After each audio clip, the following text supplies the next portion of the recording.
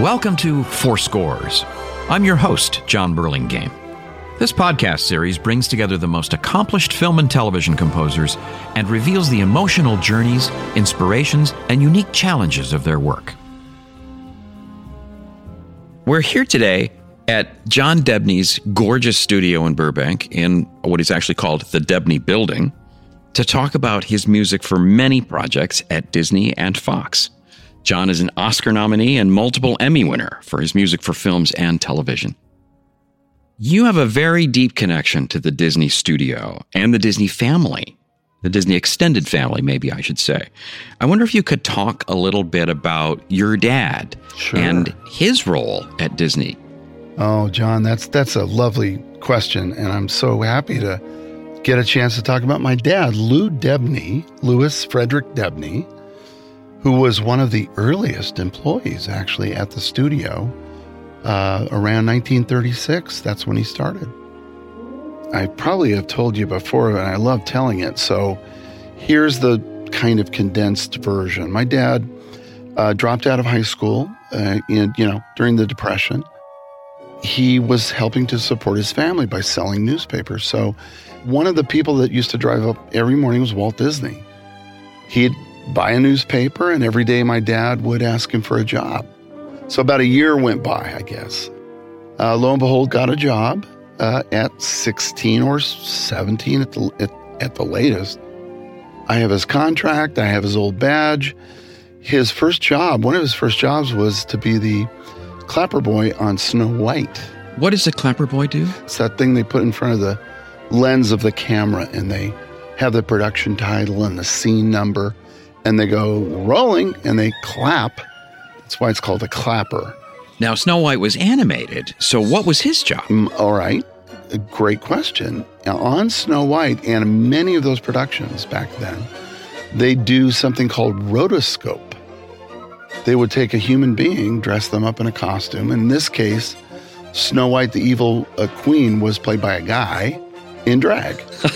And so they would take that and animate to that. Mm-hmm. And that's what's called rotoscope. So my dad was the clapper boy with the Wicked Witch, who was a guy in drag, and that was his first job. So presumably that would be as early as 1936, maybe. I think that's exactly right. But he was one of a very select group that worked on Snow White, and he spent 40 years at the studio. What did he do after that? I mean, was it a series of jobs at Disney? Well, gosh, yeah. In the 50s, he became a producer on Mickey Mouse Club. Who's the leader of the club that's made for you and me? M-I-C-K-E-Y-M-O-U-S-E. Then Zorro, and then, all those TV shows of that era. Like The Wonderful World of Color of the 60s. A little later, yeah. Wonderful World of Color came in, and he was a producer on that. 40 years of kind of being the guy that everybody loved, the fixture around the studio. Everybody loved him. And he would just be the guy that Walt would go to, yell down the hall, I heard sometimes. Lou, get in here. So you come along at some point in the 50s, I guess. And absolutely. Would you visit the lot? I was born during Mickey Mouse Club. So I got the I got the Mickey Mouse ears, and I got the little t-shirt with my name on it. Grew up on sound stages. My dad would take me to, for instance, Mary Poppins. I went to the bank scene when Dick Van Dyke was doing the old man during the bank scene. It's a voluminous list of movies that I visited. Would you ever work as an extra or anything like that? I did, actually. Well, when you're the kid of a studio employee, you get those perks, and I would be the little kid that I was terribly shy. I was, little redheaded kid, and so they'd put me as an extra in the background. And did you ever meet Walt Disney? What are your memories? Well, they're a little foggy, but my dad would take me over to the studio on a Saturday, usually, when nobody was there, and we'd walk around. We would invariably and often run into this gentleman, and I remember being on my dad's shoulders. This is my earliest memory. And I remember we'd bump into this guy. Guy with the mustache, no doubt. The guy with the mustache and this big kind of voice. And I remember he had a suit on, like a suit but open shirt. You know, you remember Images. And he would tussle my hair and he'd go, "Hey, Johnny," you know, and you know, they'd have a couple of words, my dad and Walt, and then we'd walk on, and I'd always remember vividly my dad saying, "Well, that was Walt Disney." We'd be at Disneyland and we'd be up in Walt's apartment as a kid, and that was the life. It was this wonderful. I don't know if a lot of people realize that Walt Disney actually had an apartment at Disneyland. Gosh, he sure did. It's in right near the firehouse, and it's over, I think, to the right and up above, second story, second level. And I remember it so clearly because we were there so often. Some of my earliest memories are being in that apartment and seeing all the adults, the big people, smoking and maybe having a cocktail or two. And this is a weird thing. I remember the ashtrays and the phones. There were phones with like a Mickey thing on it or something, the old rotary things. And we'd get an hour or two, just the employees to walk around and do our thing. And then they'd open the gates. It's circa the year they had those, for our Disney friends, those bumper cars that were like flying saucers. It was around that time, like 1960. Yeah. And I think they took them out because people were getting whiplash and stuff. But literally, you know, I was just so privileged to be there for all that stuff. It's amazing to think about. I walked through half those rides when they were being built, like Haunted Manor. I walked through many times while it was being built, Haunted Mansion. Yeah. And, you know, the submarine ride and when they had it all drained and how weird it looked without water and how weird, you know, bad it looked, you know. So what about you in terms of, because I know that eventually you landed at Disney, but maybe we should talk a little bit about how you became a musician. I would say it was probably always in my DNA. I started playing guitar at the age of 6, I think. And the reason I started playing guitar was my mom was in a hootenanny group. Remember the hootenanny? Sure, that whole sort of folk period. There was a folk period, late 50s or 60s. Yeah. And I would be the little kid in the corner, kind of strumming away. And so I started by playing guitar, then started playing in bands. I was always the youngest kid in the band. But I was always embarrassed because my mom would take me to the gigs. You know? Sure. I'd always have mom park a couple blocks away and, you know. I always had that thing like I have to sit at the piano or get my guitar and play and write.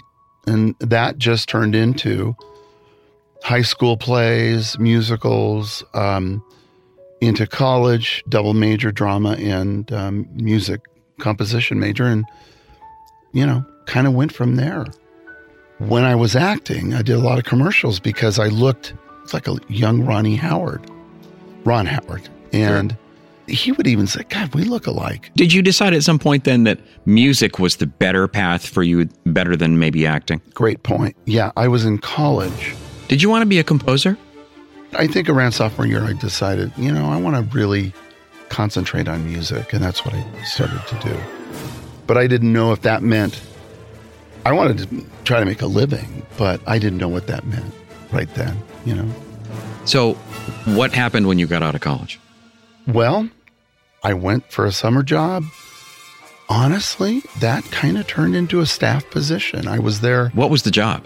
You know, I had some skill with knowing how to prep scores and stuff like that.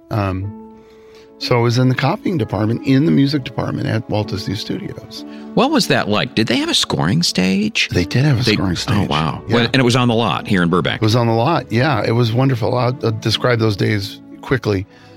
Yeah, so I was there. I was working in the copyist department, and I got to meet people like Buddy Baker and other luminaries that were still there at the studio. Major composers at Disney. Major film composers, and a gentleman named Walter Sheets, who was an orchestrator. In other words, Disney had staff composers still at that point. And I would take scripts up to John Barry's house or.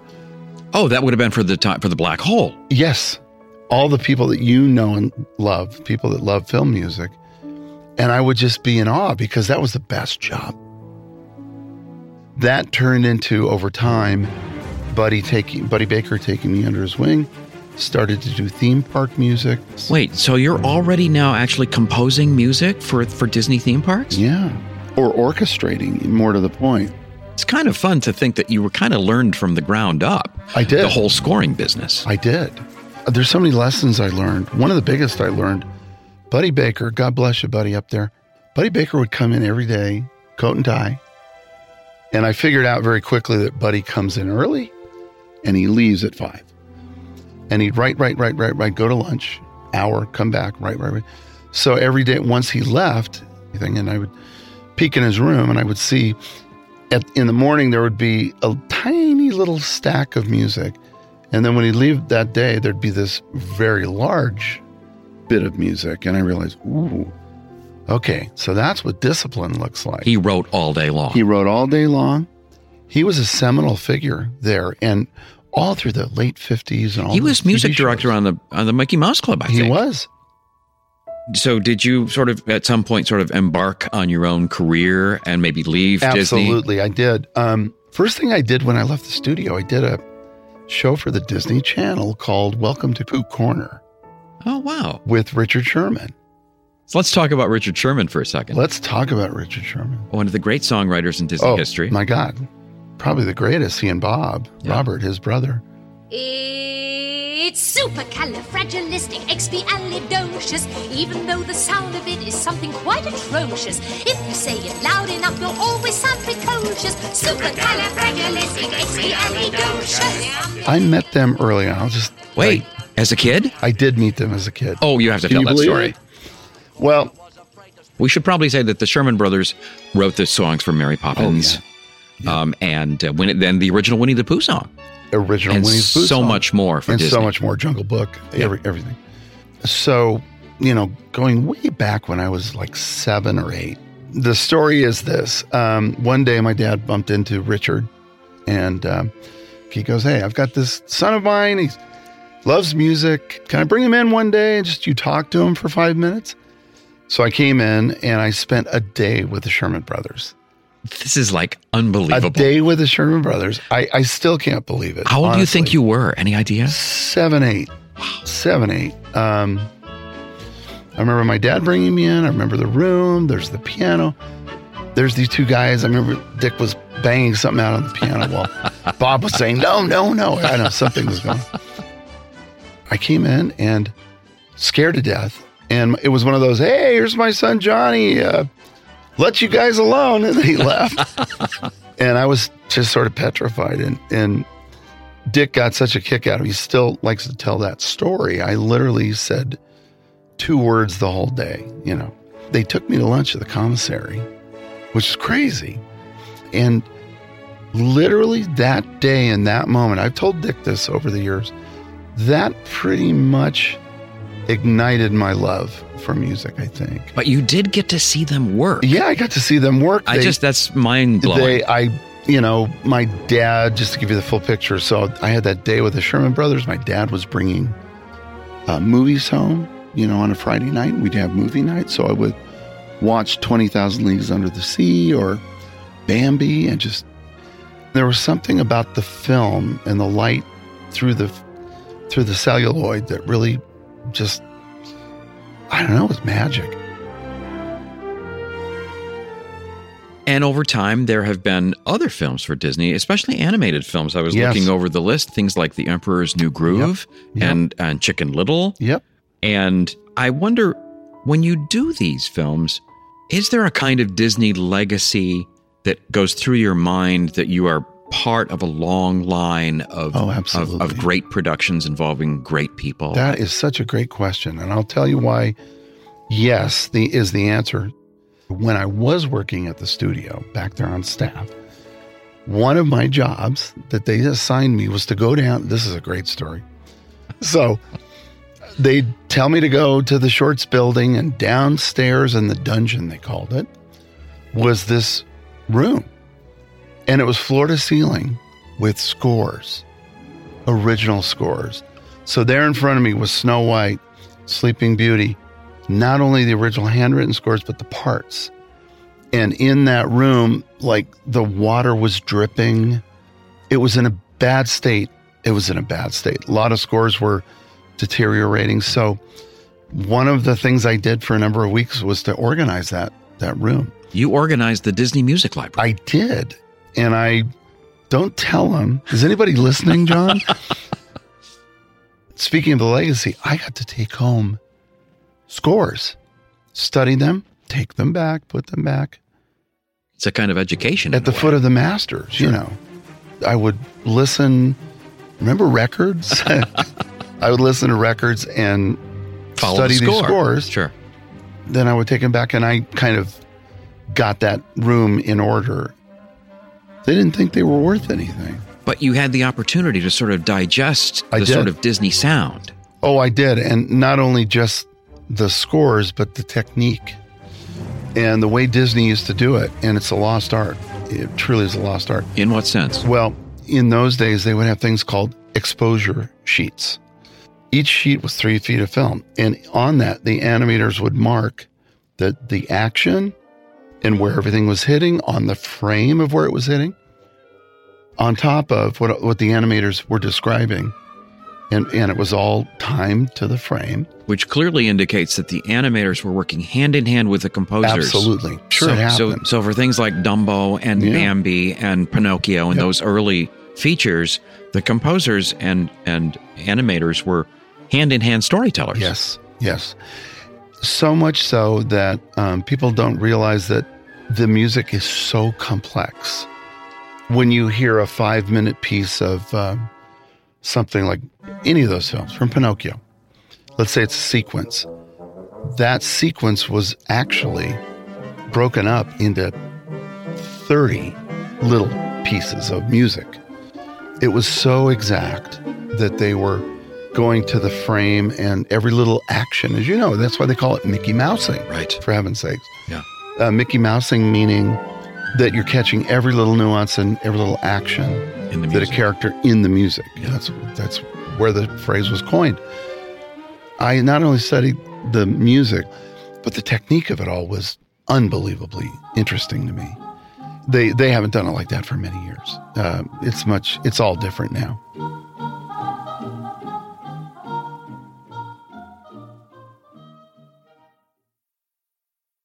Four Scores is brought to you by Four Scores Playlist, featuring music and interview clips from each composer featured in the podcast series, including John Debney's scores from The Jungle Book, Chicken Little, The Princess Diaries, and The Emperor's New Groove. The Four Scores Playlist is available on all major music streaming services. Experience the magic behind the music you love whenever you want.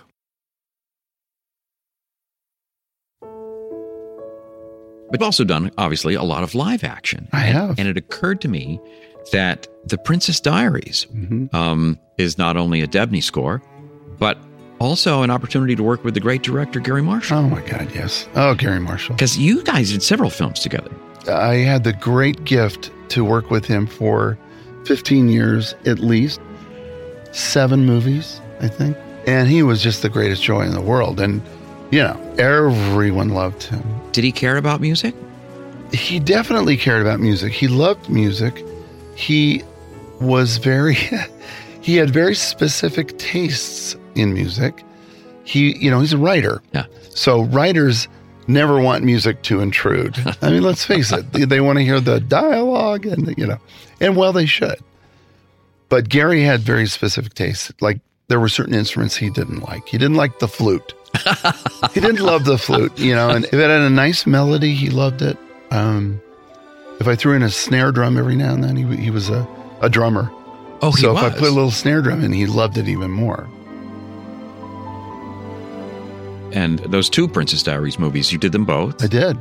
So before we get to The Jungle Book, which Sure. I want to talk about, we should talk about, I think, your relationship with director Jon Favreau. John and I, it was a fluky thing. I met with him when he was going to do Elf, and John was a fresh face. I mean, he'd only done Swingers and Maid, I think, were his 2 movies that he'd done. I remember playing, the first thing that he really responded to was a piece of music for when Buddy the Elf goes on his magical journey and he goes over the hills and he's, going through the snow to New York. And so I wrote a piece of music that became Buddy's theme. And I remember playing it for John, and I go, well, what do you think? And he goes, oh my God, can we do something like that? He thought it was the temp music, which means that, we put temporary music in places where you're going to have score. I said, well, no, do you like it? He could have hated it because I love it. I go, well, that's Buddy's theme. He goes, what? Play it again.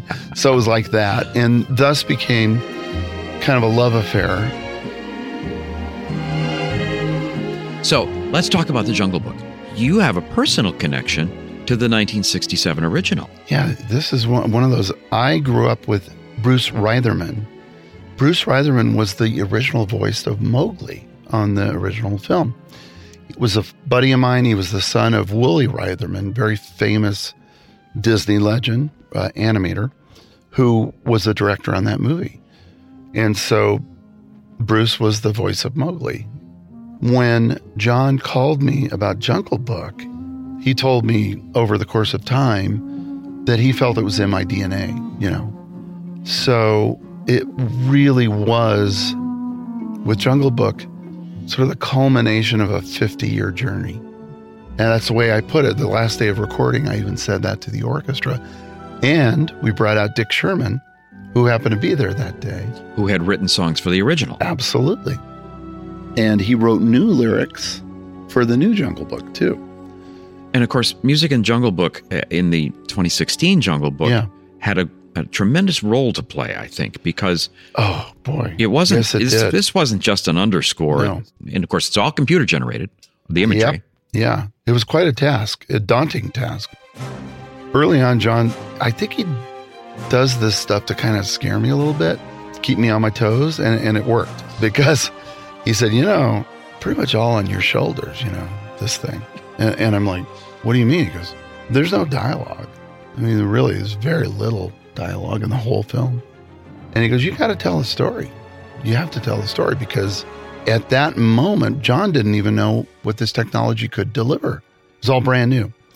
I'm glad he told me that early on because what that made me do, it really made me think about every single moment of that film and what the music needs to tell you. Meaning, long stretches with no dialogue, the music has to tell you the story. But did you feel the pressure? Sure. I had to tip my hat to the old, but I also had to come up with new themes. And I had to come up with a Mowgli theme and an overall, grand jungle theme. There were a number of times when sequences weren't working, and he would always very kind and very, very nice about it. John would then he'd tell me why it wasn't working. He'd relate a fable, and then he'd tell me about New York and a guy he knew in New York. And maybe that's why he cast people the way he did Bill Murray as Baloo, and because he's thinking of character all the time, and he's thinking about his own experiential bent on it. But anyway, he would guide me through it. So then I'd go away and I'd go, oh, that's what this is about. And I'd then redo a sequence for him. I had to create something that was like as big as the world, I guess. And you did. Well, I hope so. And it was a big orchestra? It was massive. 104 people, big choir. And my memory is that it was an emotional experience for you on that last day. Oh, my God. Ugh. Yeah, I don't want to get into it, but it was like the last piece of music. Everybody was in tears. Yeah. Whole orchestra. Yeah. Because they knew my history. And then they have Richard Sherman back. I mean, how much better does that get? So it was, of course, it was a very emotional experience for me. And I guess because of my history, Sure. John, thanks for having us today. Thank you, John. Boy, you brought me down memory lane, but you always do. And a couple of laughs, a couple of tears along the way. That's the nature. Thanks, You know man. how to pull it out, man. Thank you so Anyway, much. it's my pleasure. Thank you.